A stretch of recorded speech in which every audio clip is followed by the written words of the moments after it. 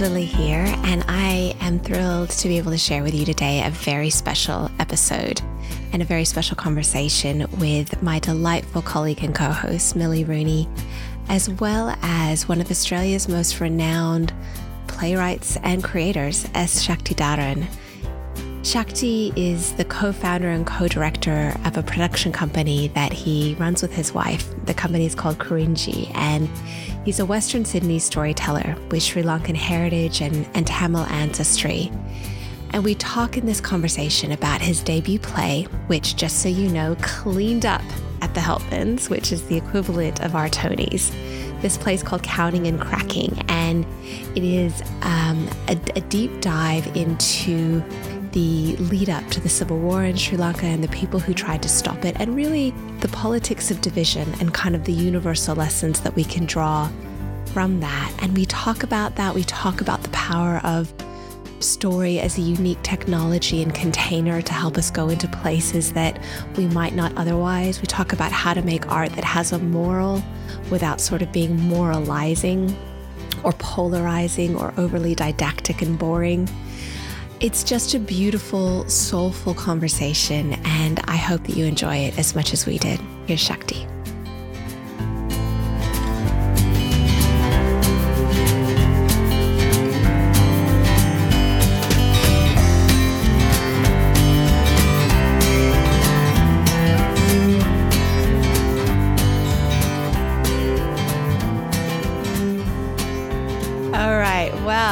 Here we are sitting with the wonderful Millie Rooney, my co-host, and Shakti. Thank you so much for being here. It is such a delight to have you on the podcast today to talk about the power and glory of the arts and some of your story in making art that moves us. Now, you and I kind of met many years ago, actually, at a then little startup called GetUp.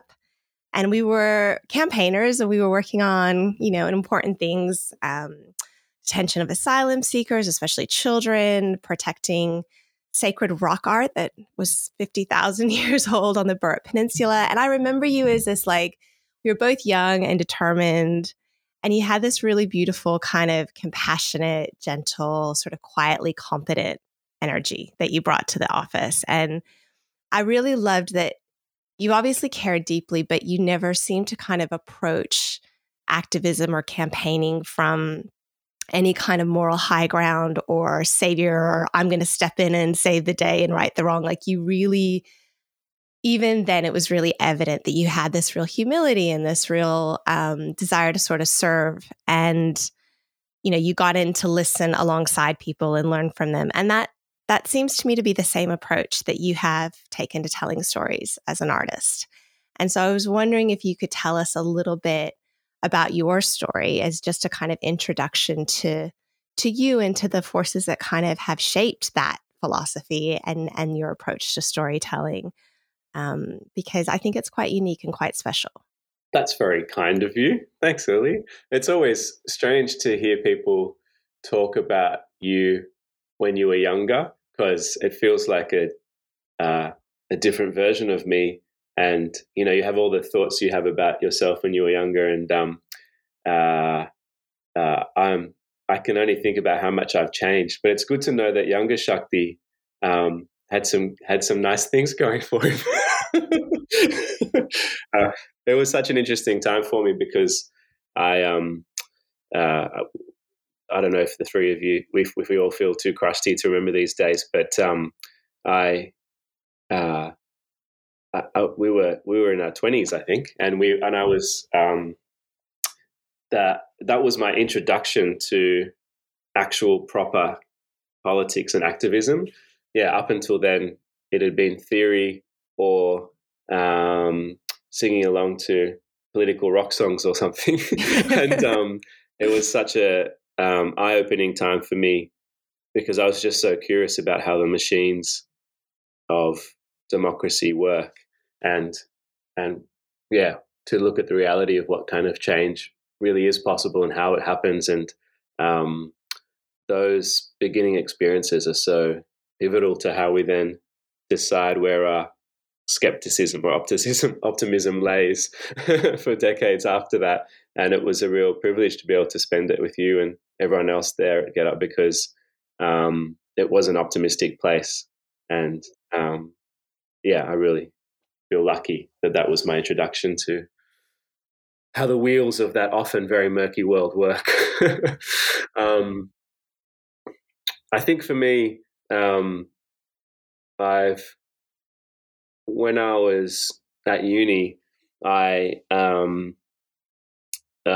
always known, I think, that I've loved stories, and I grew up inside a dance company. My mother's a Bharatanatyam dancer, which is a form of traditional Indian dance. It's from the south of India, where there's a lot of Tamil people, and we're Sri Lankan Tamil, and we have a strong connection to other Indian Tamil art forms.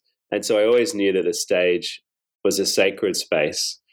And I mean that kind of literally, not in any kind of romanticized way. It's just like this.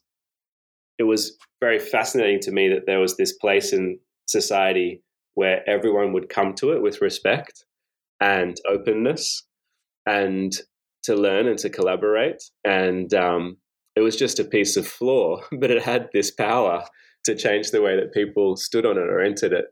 And then there was absolute freedom to do whatever you wanted on it. Like those moments before the lights go down in a show, literally anything could happen next. And that suited my anti-authoritarian brain really well. So that was what really drew me to storytelling, those possibilities. I've only really unpacked that now. I think when you're younger, you fall in love with the end part of processes. You know that you love that song or that film or whatever, that book. But actually, I've been able to learn more about what's underneath all of that. And I think it's the freedom and the respect and the combination of that comes with when people come together for the arts that I haven't found anywhere else in the world. It's probably what the kind of space people want when they enter a UN meeting, but there's other agendas at play. Wouldn't it be wonderful if that was the vibe when you entered a UN meeting? Nice. Yeah. That would be nice. And then I guess the world inserted itself into that as I got older, because when I was at uni, there were kind of two more realpolitik things that I had to contend with. One was being a Sri Lankan Tamil, my community prefers if you become a doctor or a lawyer or an engineer. And so I never really had time or space to profess the kinds of things I was interested in doing for my career. And even though my mother was a dancer, she kind of was even more forceful in not wanting me to pursue that, because she knew how hard that was financially as a life.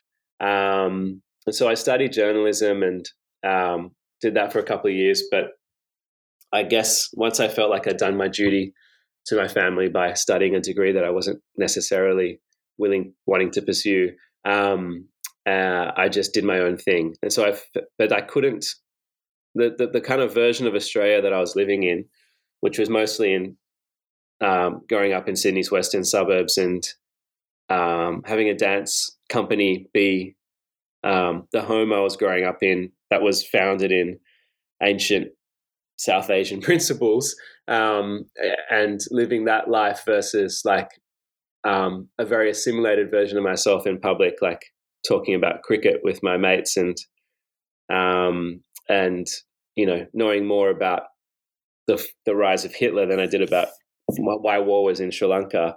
I just couldn't find any space in the arts industry that was telling those kinds of stories between those two worlds. And, it was the late 90s, early 90s back then. And thankfully, Australia has done a little bit of movement in this space since then. But back then, there was so little.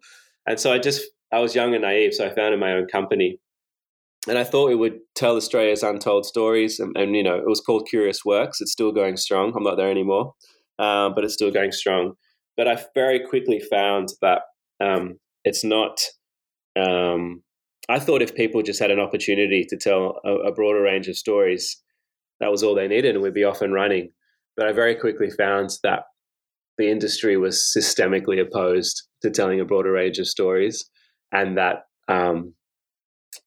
there's very strong reasons why we want to only tell a small range of stories, and to keep the power that's within the stories we tell locked into a very small range of places, and to have control over what gets told and where and how.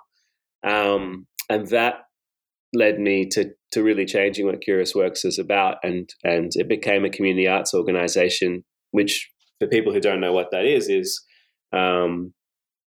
the idea that every community has cultural capital, and that is the economic, political, and social power associated with the stories they have the capacity to tell.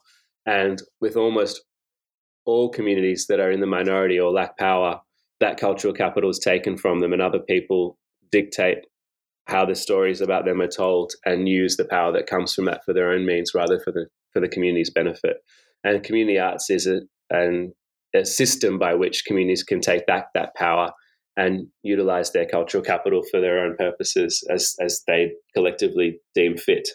And so Curious Works, along with many other companies, and Australia is one of the best countries in the world at this, built a system for communities owning their own cultural capital, and it involved kind of working with the community over the course of 7 to 9 years, and identifying and growing cultural leaders to play that role in their own community for the long term. And I think the humility and the listening and the gentleness that you talked about may or may not be core qualities to me. I don't know. That's for someone else to say. You can probably ask my wife. But I definitely learned that there. And the process of working with communities is a process of deep listening, a process of not thinking the predetermined answer to something before you go into there, and then figuring out how to respond to that listening with an artistic product that is what that community needs, and making sure that they are front and center of developing that artistic product. And it's part of how that community wants to grow and change. And that's where I learnt the power of those things, again, in a non-romanticized way. Like, I found that listening very deeply meant that you were able to get to the core of why something is and respond to root causes, and that quite often the things we assume about a community and the things we assume about what stories are right are wrong. And you need to have that process to properly understand something. And that was really the foundation of my artistic practice. And then the end part of that story is that I've just, because I think I, never really turned that lens on myself. And I spent a long time helping other communities tell their stories. And then I hit my late 20s. And as a migrant, I think like most migrants go through this, I really felt like I couldn't go forward without properly knowing my family's past and my country's past, my homeland's past. And I had to contend with that. And I have the amazing privilege of being an artist. And so in order to answer that question, my parents had never really talked about Sri Lanka growing up. I approached that as an artist and used what was actually a life problem. I used an artistic project to answer my life problems. And that was what became Counting and Cracking, which was a play that premiered in 2019 at Sydney Festival and went to Adelaide Festival and recently came back from Edinburgh and Birmingham in the UK. And that's been a shift for me to become predominantly a writer and director now of my own work, and but still using those community storytelling principles. That's a brilliant answer, my friend. And can I just say that you covered about 7 questions I had in that answer? So well done. It's great. And I think Millie's, I can see by her face that she's keen to kind of jump in and have, there's probably 50,000 follow-up questions from that answer. But Millie, what did you want to say? Yeah, I mean, it's amazing listening to you tell that story, Shakti, and I'm struck by a few different things. And like Lily said, there's like multiple paths I'd love to go down. That that moment when you talked about the stage as a sacred space. And, it's just a piece of floor, but there is a coming together and a certain shared experience around that. And you were saying, wouldn't it be great if the UN was actually like that? And I was reading about Counting and Cracking, which I wish I had seen because it sounded just an extraordinary piece. And I think the director was saying, the whole thing's an act of translation. So there are, I think, 4 different languages spoken. 6 languages in the show. 6 different languages, yeah, in the show. And so the experience of the audience relied on the different cast members translating across languages, which just really struck me as an interest, again, going back to the UN and that sacred space, that sense of how you've woven belonging into your artistic process and that listening. And one of the things that we heard in some of the work we've done is people saying, I want to belong without having to fit in. And it seems there's a real link there. So I'm interested in how you see this work as a really central piece, really, of the or an Australian story and what that means for kind of Australian identity and the narrative or narratives that we tell ourselves. Wow, that's a very deep question. I love that sentence. I want to belong without having to fit in. And I think it strikes at the core of a lot of Western democracies that have built themselves on a culture of, on a history of migration, because, and I feel like it's kind of where the crossroads of those Western democracies are now in terms of cultural issues, because we can have a future where we seem to have embraced difference, and actually we have the same kind of cultural norms with a lot of different skin colors, but beneath that is actually very much the same thing, or we can try a different tack. And I've often said that Australia can be a country which asks people to discard parts of themselves to fit in, or can ask them who they really are in order to grow what our country can be. And I think Counting and Cracking was ultimately a radical act of belonging for the local Sri Lankan community in Sydney, but it took us by surprise. My homeland is one that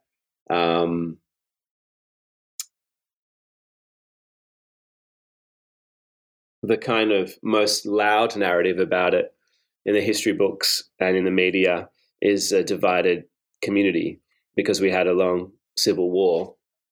And I could have done a play about that was still dramatic and hopeful and entertaining. And I'm really lucky that I had my experience as a community artist, because the first thing I did was just talk to dozens of Sri Lankans here and around the world. And I learnt a different story of my community.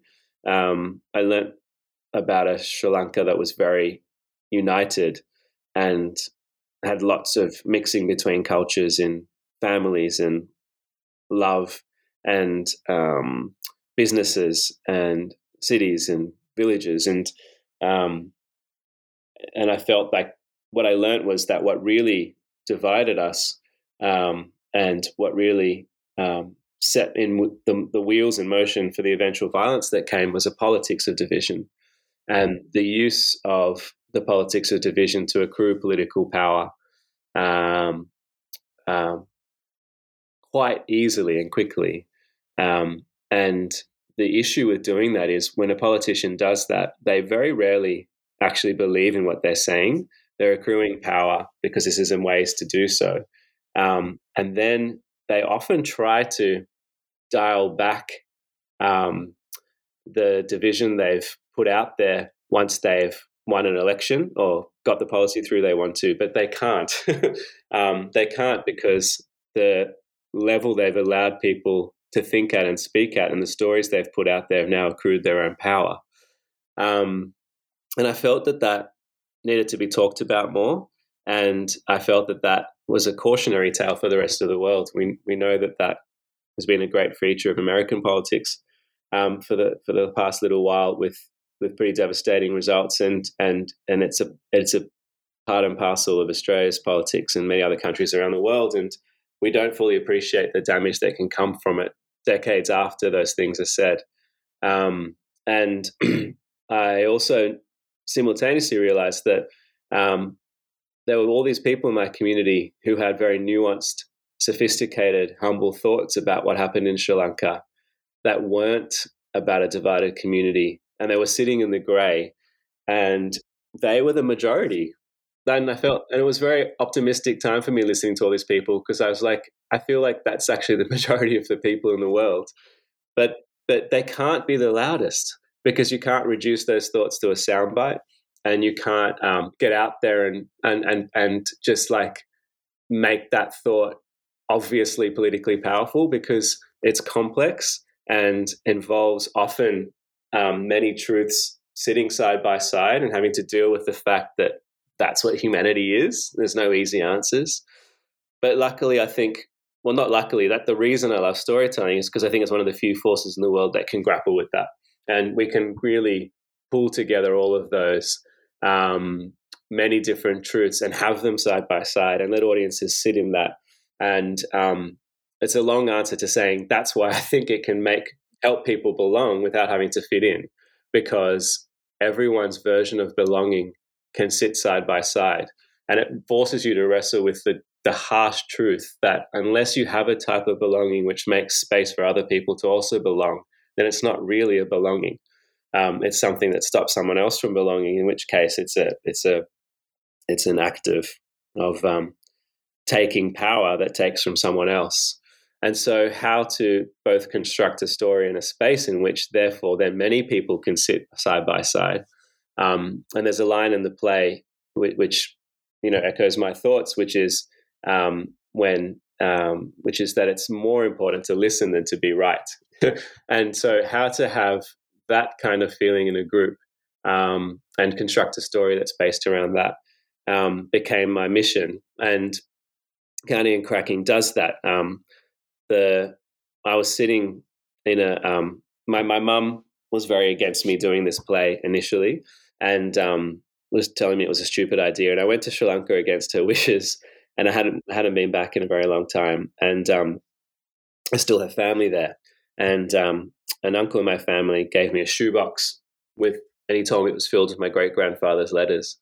And we read them to each other, which was lovely, because it's always nice as a man to engage in intimate acts with another man, because it very rarely happens in this world we live in. And we just sat there reading my great-grandfather's letters to each other. It was this wonderfully intimate conversation we had with the ghost of our shared ancestor. And I learned that he was born a farmer and went to English boarding school and an English language boarding school, and then went to Oxford, where he was an incredible mathematician, and came back to Sri Lanka and became a politician and joined the first post-independence cabinet of Sri Lanka.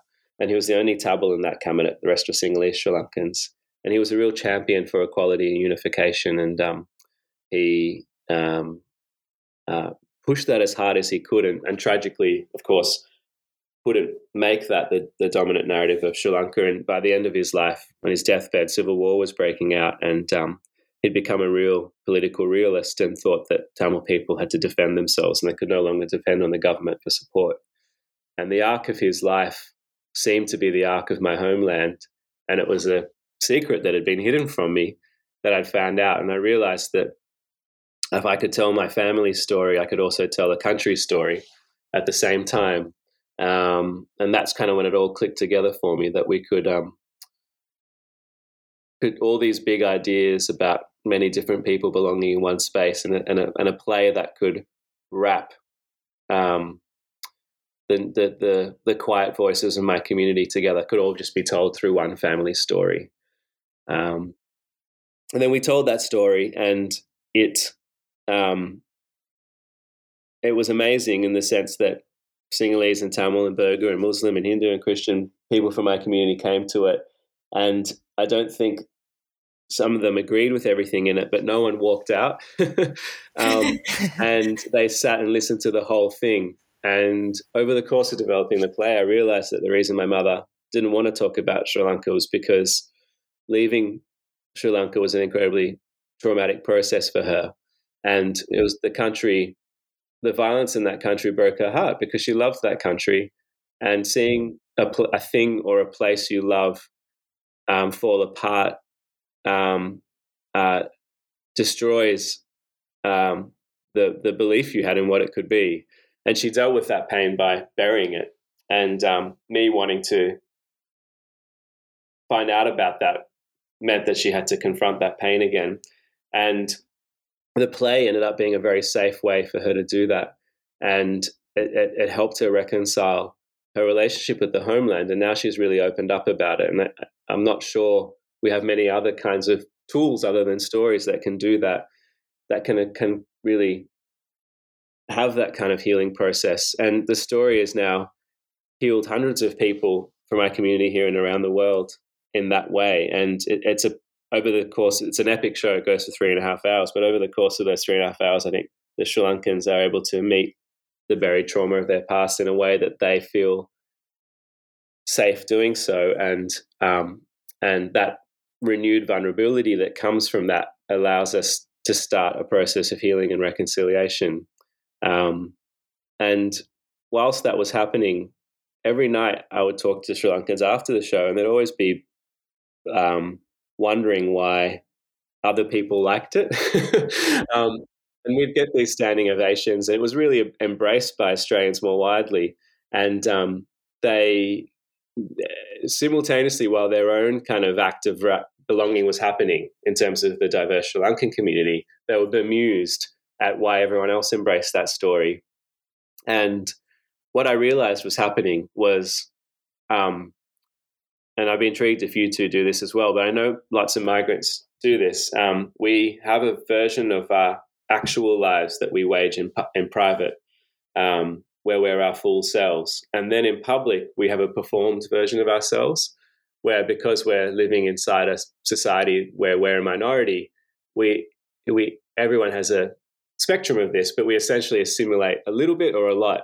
And Counting and Cracking was an airing of all of our ugliest parts and our most beautiful parts and everything without any of that performance.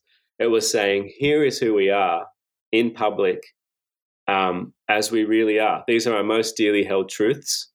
And, well, you decide what to do with them.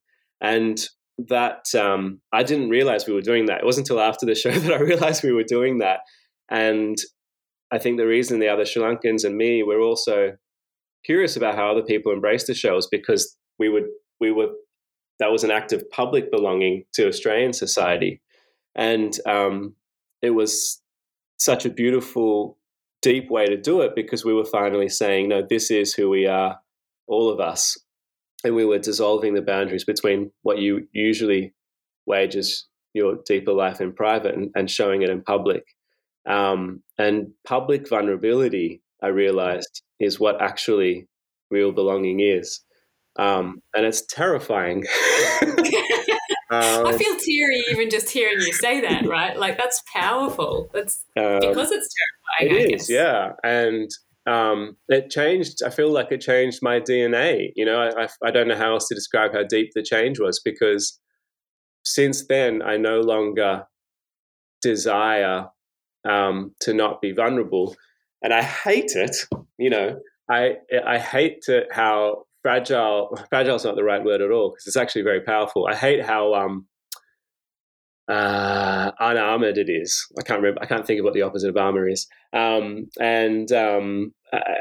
hate how unarmored it is, and because you have to put away, once you realize it's powerful, you have to then go, well, I don't want to return to those days where I performed every day in society. So I'm not going to do that anymore because it's a lesser version of myself. But goodness me, it's interesting being like this all the time.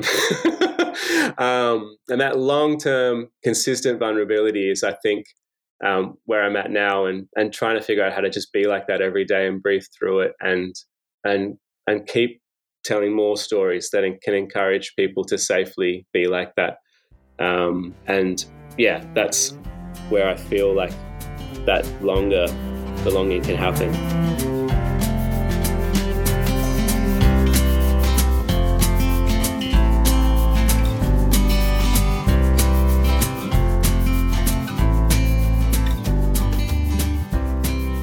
Hey, just wanted to say that if this conversation has got you thinking, well, we would really like to hear from you. So you can get in touch with us directly via email, podcast@australiaremade.org. You can also give us a call, and the details for that are in your show notes. I wanted to give a huge shout out to everyone who takes a minute to spread the word about this podcast or to write a review. It means the world to us. We are a small, not-for-profit, independent team building a community of people who want a kinder, smarter, more hopeful, and solutions-focused politics. So if that sounds like your jam, please go to the website australiaremade.org and sign up to get updates and stay in the loop and check us out. Thanks. Back to the show.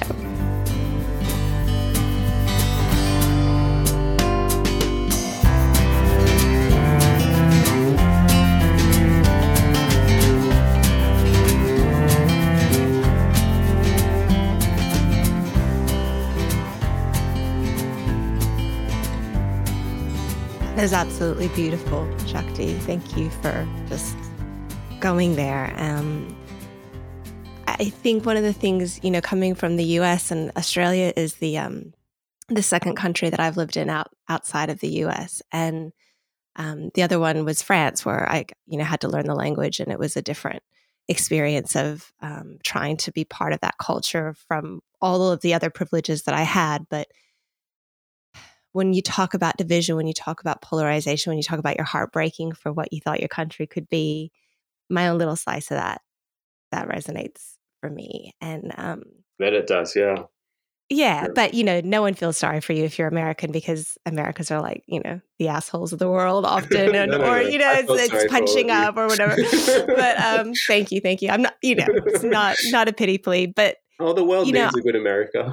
It'd be nice. And I guess I'm also thinking about this kind of twin flames of pain and healing. And I think, we're so often afraid of the pain. We're afraid that if we do the deep listening and the deep truth telling, that we're going to get stuck in the pain, and the pain is going to divide us, and the pain is going to mire us in blame and shame. And then how will we reknit? Like, how do we come back from that? And I'm thinking about the fears and the criticisms that are circulating around, the Uluru Statement and all kinds of things, that people are just afraid to, and so do we just tell a different story? Do we try to gloss over that and go, no, it's all wonderful? And I think you're right that real immersion into a story is one of the few sacred spaces that lets us kind of go through that whole journey and come through with some healing, not just with pain, blame, and shame in the way that we do in, say, politics or sloganeering or. Yeah. Millie, I think you want to say something. I just wanted to add to that a question for you, bouncing off Lily, is part of that the way that you use story also because it's a container? You know that most of the time, good art, good satisfying stories let you in, kind of tumble you around and let you out gently. Do you think that's part of its power? I mean, I think there's lots going on there, but. Yeah, I think Ross Gibson once said to me, he's an artist and an academic, an Australian artist and academic. I was having a conversation with him, and he once said to me that stories are one of the best technologies we have, because the story can take many different parts of the world and many disparate parts of information and blend them together into what seems like an understandable whole. And it came out of us talking about the way a body works. Like, I'm currently breathing right now. My neurons are doing all these things. The blood in my veins are doing all these things.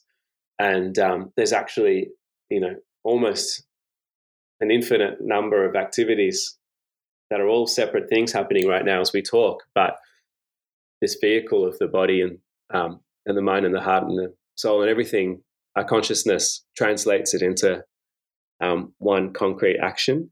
And I think really good stories should try to do that. And the way you talked about the fear of all that potential negative impact confronting pain can have, Lily, I think is exactly right. It was so well put. And it's what stops us from doing those journeys because, to be honest, quite often it can go that way. That's not a fictional fear. It's a very real fear. And done badly, these processes, often with the best of intentions, the results can be catastrophic. So the way I think about these things is, and I'm going to put it in the lingo of my industry, but there must be universal ways of saying this. But for me, community arts, and I mean that as a process, is a way of recovering humanity. Like we live in a world which, I think in particular, our economic structures and the dominance of talking about everything through them. And I don't discount their importance, but storytelling wise, it has taken over too much of the narrative of how we talk about people. And we live in a world which constantly advertising, economics, politics, mass media, the end result of the storytelling and all of those mechanisms of how we talk to each other in the world is a diminishing of humanity. Like we very, very rarely talk about ourselves as full humans anymore in the main way we talk about ourselves. They are some of the biggest industries in the world. Like gargantuan amounts of money is dedicated to diminishing our humanity.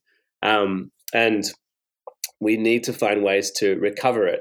Like you mentioned the Uluru Statement, and in the political sphere, it's like a bombshell that Indigenous people disagree with each other.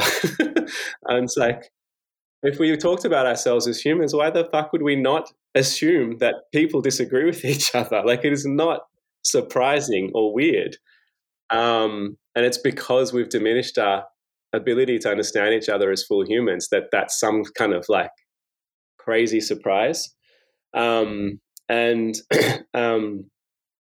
So I think really good storytelling is a way to recover our humanity.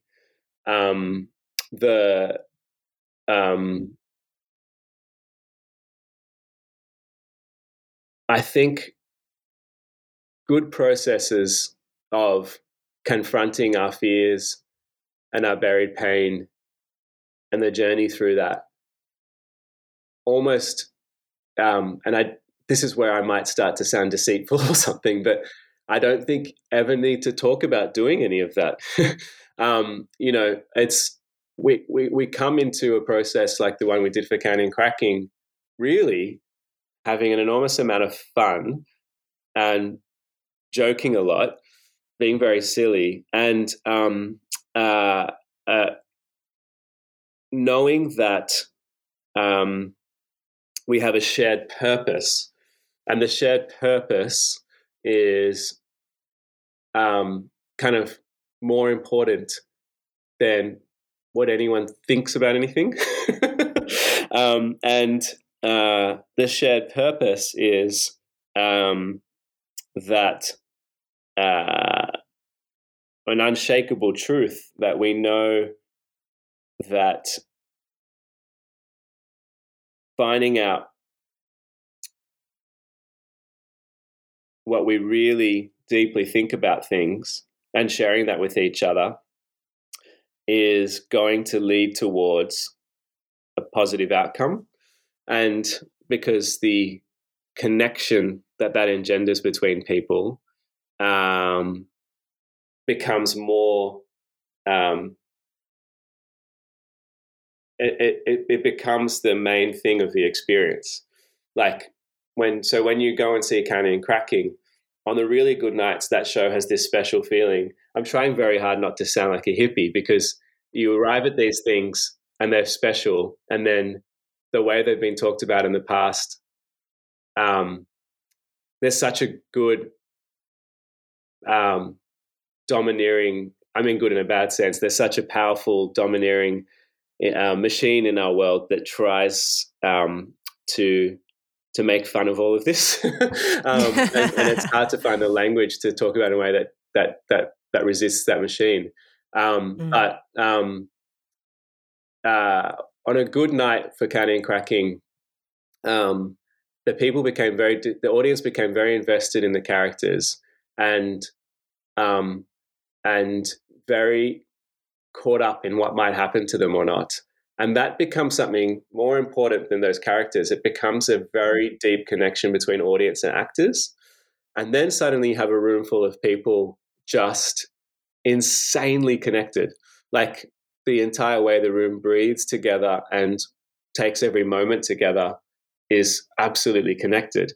And regardless of the actual subject matter of the show, that's such a special experience. Yeah. Like we don't have that much anymore, like having 500 people kind of just totally being in the same headspace and vibing together. And those things you just never forget. You just never forget that feeling. And you take it with you going forward as an optimism about what you think is possible in terms of confronting your fears. And so I think those are like what I was trying to do is to outline some of the reasons why storytelling can provide unique ways through those really difficult problems confronting society, because it prioritizes connection and openness above the opinions people in a group might have. And you're still telling lots of stories. You're finally getting to release The Jungle and the Sea after a COVID big delay, and you're moving into film. You're working in television. As you were talking about the beauty and the magic of a live audience responding, and synchronicity in their breath, and connected to the actors and connected to each other. I was thinking, gosh, I wonder if it's going to feel almost cold moving to a medium where there's edits and cuts behind a camera and you don't get to see the audience in how they respond to you. So I'm curious about what is next for you and what's driving you. And you can take that wherever you want. And if you want to talk to us a bit more about The Jungle and the Sea, because that is something people can go and see, particularly if you are in Sydney. That is coming out soon near you, and we will have links to that in the show notes. But yeah, what is motivating you going forward? What are you excited to try to do? The Jungle and the Sea opens in mid-November. It's on at Belvoir, who I did Canning and Cracking with as well, and which is a theatre company in Surrey Hills in Sydney. And it's about it's another Sri Lankan Australian story. It's a kind of companion piece to Canning and Cracking. And during the research for Canning and Cracking, more came up than I could fit into one show. And Canning and Cracking was written in honour of those who tried to stop Sri Lanka's descent into civil war. And this show is about trying to honour those people who lived through the war and survived it and found ways to keep their dignity when everything else was falling apart around them.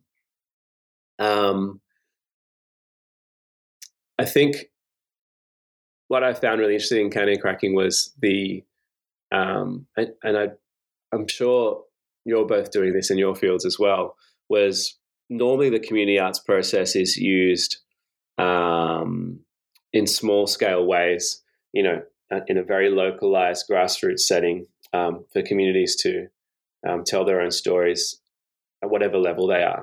And I really was fascinated in Canning and Cracking how I could use that process to create quite a mainstream product. And it was at Sydney Festival, and it's been to Edinburgh Festival. It was like one of the key shows of those festivals, this little Sri Lankan Australian story on the global stage. And I really, that's what I want to keep looking at, the way that we might be able to take the learnings from this process that has been built through such a grassroots, localized setting, and see how it might try to tackle or contend with how other bigger industries in our world work. And so for me, that's kind of like more mainstream theatre and film production. Because I've learned from Counting and Cracking that there's real power to be gained from doing it in that setting. That Sri Lankan community seeing that our story was now part of the Australian story can't happen if the play only performs to other Sri Lankans. And other Australians coming to a Sri Lankan story and saying, yes, that's an Australian story, and I will connect to it because we all have families, or we all love, or we all have things that have been divided. And I will find my connection to that universal story through via a very deep dive into Sri Lanka is a wonderful thing, and I've grown up being able to connect to Hollywood stories, and I like flipping that and having people connect to universal stories through something specific to my community. And there's a twin goal, I think, which is to speak truth to power in terms of the people who should be condemned and the forces that should be condemned in our society, and we should do that unashamedly. And so wishing for the Counting and Cracking, that was the politics of division, those who waged it. And in Jungle in the Sea, that is the forces in Sri Lanka that continue to not allow the past of that country to be properly accounted for. And there's been a real effort to squash any truth being told about what happened in the final stages of the war there. And the about 100,000 people, probably much more, have gone missing, and no information has been given about what has happened to those people or where they are. The previous president of Sri Lanka came out in a press conference in 2019 and said that they were all dead, quite glibly, but no other information is being given. And so speaking truth to that power and being able to say that this did happen, and we need to find out what the fate of those people has been. But then critically, like we were talking about this whole podcast, carrying that at the same time through a process which is not about being didactic or saying this is what's wrong with the world, but carrying that through a process where people come together and share their most dearly held truths about living through that and experiencing that and still living through that, and putting that all on the stage in a way that allows my community to come around that in a way that we can grapple with the pain of what people went through at that time in a way that still gives us hope. And what I found in the conversations of people who lived through the war is that the humanity has this incredible ability to find love and in all of the darkest places. And the way media talks about a war is that a war's on, and people are fighting, and that's the sum total of the experience of that country at that time. But actually, war is one of many things that are happening in a life when war's on, and the rest of life carries on. And people still fall in love, and children still annoy their parents, and you still have philosophical discussions about whether God exists or not. And so, I really wanted to show that in this show, that there's like the fullness of life and an upholding of dignity, even while bombs are falling or you're having to walk from one end of Sri Lanka to the other.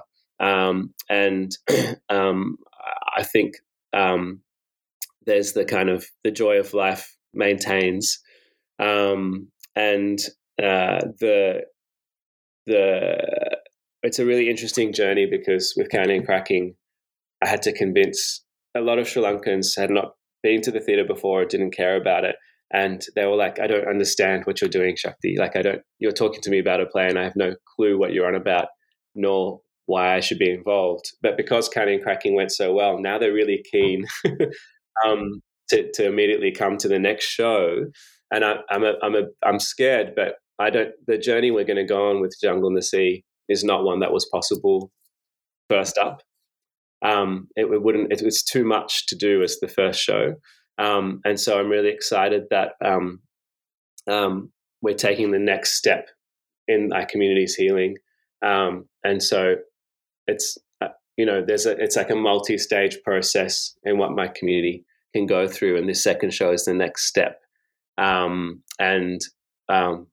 I haven't had Counting and Cracking. Took 10 years to get up to convince the Australian theatre industry that it was worthwhile to cast it, to do the marketing correctly to different audiences, and now we have that system in place. Like, the cast is mostly from Counting and Cracking. I didn't have to convince anyone to do the story, and so there's a slow erosion of the power structures that have stopped all these kind of stories being told in the past, and a belief that we can keep telling them. So that's like another step forward for me too, where I can see that what was holding this all back previously is now those structural barriers are starting to dissipate. So I'm hoping that each project going forward can keep both doing that within my community in terms of the journey of healing, but more widely the usual barriers to a broadening of power keep being eroded with each step, until hopefully this all becomes normal.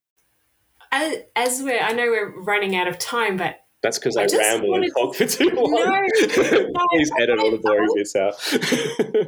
No, I wanted to say thank you, because one of the questions I had at the beginning for you was, you move sort of from an activist space to being an artist, and I was going to ask, how does that translate, and do you see art as an extension of your activism? But from everything that you've been saying, I actually think there's a kind of more powerful lesson, which is the flip side of what would it look like to take what you're talking about, not just the creative process, but the community engagement process. I mean, we see it a little bit, we see it in parts of activism in amazing ways, but instead of saying, I moved from activism to art to express myself, what if we took art as a thing to inform activism? I think it's just, you've really made me think and feel about that. So thank you. I don't know if you want to add anything. But yeah. I want to jump in there too, because that's been one of my challenges as someone who has been a communications professional in this world of kind of campaigning, activism, and politics, is that we know the importance of story and we try to use story, but often it comes across as either a bit didactic, and if we insert emotion, it can feel a bit manipulative. If we don't insert emotion, it can feel a bit boring and bossy and preachy, and it's really hard to do it well. It's so like hard. What you are doing, the craft that you are doing, to bring people in, to tell a particular story in a universal way, to explore nuance, to not just have to have it all reduced to a soundbite, and to make art that is universal and has a moral but isn't moralizing, I think is one of the hardest things we can do. And I was wondering if you had any advice for people trying to do that better, people trying to help people to connect to their heart in this kind of scary world at uncertain times in the work that they're doing. I think I've had to, yes, I've got some things that I've learned, but that because my colleagues have asked me, other writers, and so on. I think the more specific you are, the more universal you can be. And you want to reach through to universality through a ridiculous amount of specificity, which comes back to the reason we don't do that, I think, is because we're afraid of being vulnerable. Act like privilege, even if you don't have it. Act like you're privileged. And what I mean by that is not the political version of privilege. I mean, like, when I worked with Belvoir, and I've seen how the mainstream industry works, I'd watch the director of the show, Eamon, when someone asks him something he doesn't know, he says, "I'm not sure, I'll have to think about that," which is something no person in a minority ever says. They always go, "Yeah, I've got the answer to that. I'll make it up right now. It's going to be whatever I think you want to know the most." And this holding of power, not being afraid with what you're not aware of, like, I think it's very powerful for us to watch how the privileged work and use their tools and techniques in our own settings, in the sense of holding on to our own power and not being ashamed of it, and to assume that we have the privilege and the worthiness to act like our full selves is another lesson I've learned. This one's going to be controversial, and I always start fights with my more left-leaning friends about this. But I'll put it out there because I think it's important. I think there's a big difference between speaking up about what justice you want to happen versus thinking about the pathway to that justice and speaking about that instead. Quite often, speaking up about injustice is a way to create a pathway towards more of that injustice occurring. It hardens people, particularly those who are not sympathetic to your point of view, and it creates more polarized communities. And some of the more difficult work we have to do is thinking about the pathway towards justice. And that pathway often involves not only the deep listening we've been talking about, but thinking about what kinds of communication and storytelling needs to be done to allow people on their own terms to start to shed some of their assumptions and confront their own fears, and through that start to change. And I don't think we do enough of that work. Shakti, thank you so much. I cannot think of a more profound note to reluctantly wrap this conversation on. Thank you for asking such deep questions. Like, they're really, it's really nice to be part of a conversation where it feels like we have a shared broader purpose, and you understand the heart of what we're all doing.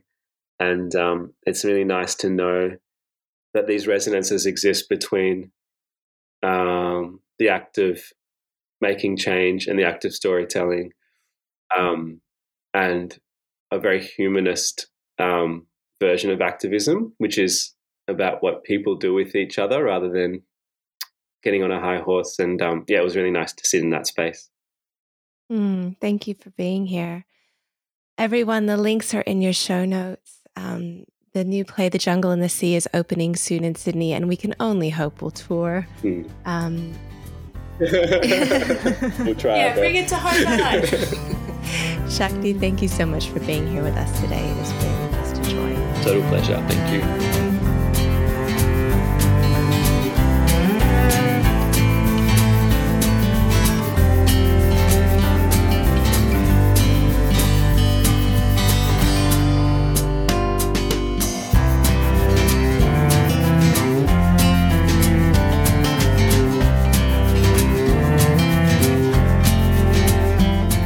This has been The Remakers, a podcast by Australia Remade.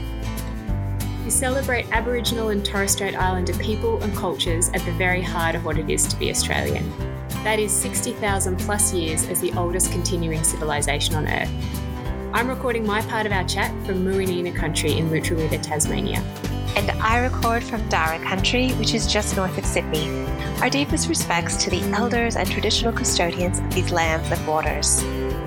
This podcast would not be possible without the talents of the incredible Anna Wilson, our producer.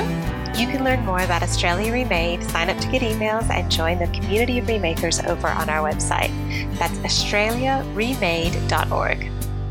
And if you love the show, please rate and review on iTunes. If you want to send us your ideas or thoughts for future episodes, or just share something that's on your mind, you can email us at podcast@australiaremade.org or give us a call. Thanks for tuning in. Thank you for all that you do and for being part of this community. We'll see you next time.